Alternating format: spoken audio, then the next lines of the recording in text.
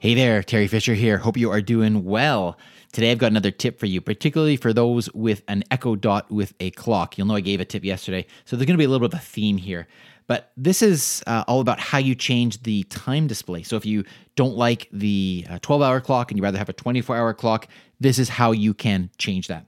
Again, it's pretty simple. You go to your Lexi app, you click on Devices, then you click on Echo and, I don't want to say the word, Alexa, or you can go to all devices. Then you select your Echo Dot with clock device. So you find that particular device. All of this is just to get you to that device. Once you find that device, then you can open those device settings. And then under General, you can select LED display. Once you've done that, you will see the option of turning on or off the 24-hour clock. And that's it. Pretty simple. So that way you get a little more control over what your display looks like. If you want to know how to control the brightness of the display, then go back to the voiceincanada.ca website and listen to yesterday's flash briefing, and I explain exactly how to do that as well. Okay? Hope you're having a great day, and we'll talk again tomorrow. Take care. Briefcast.fm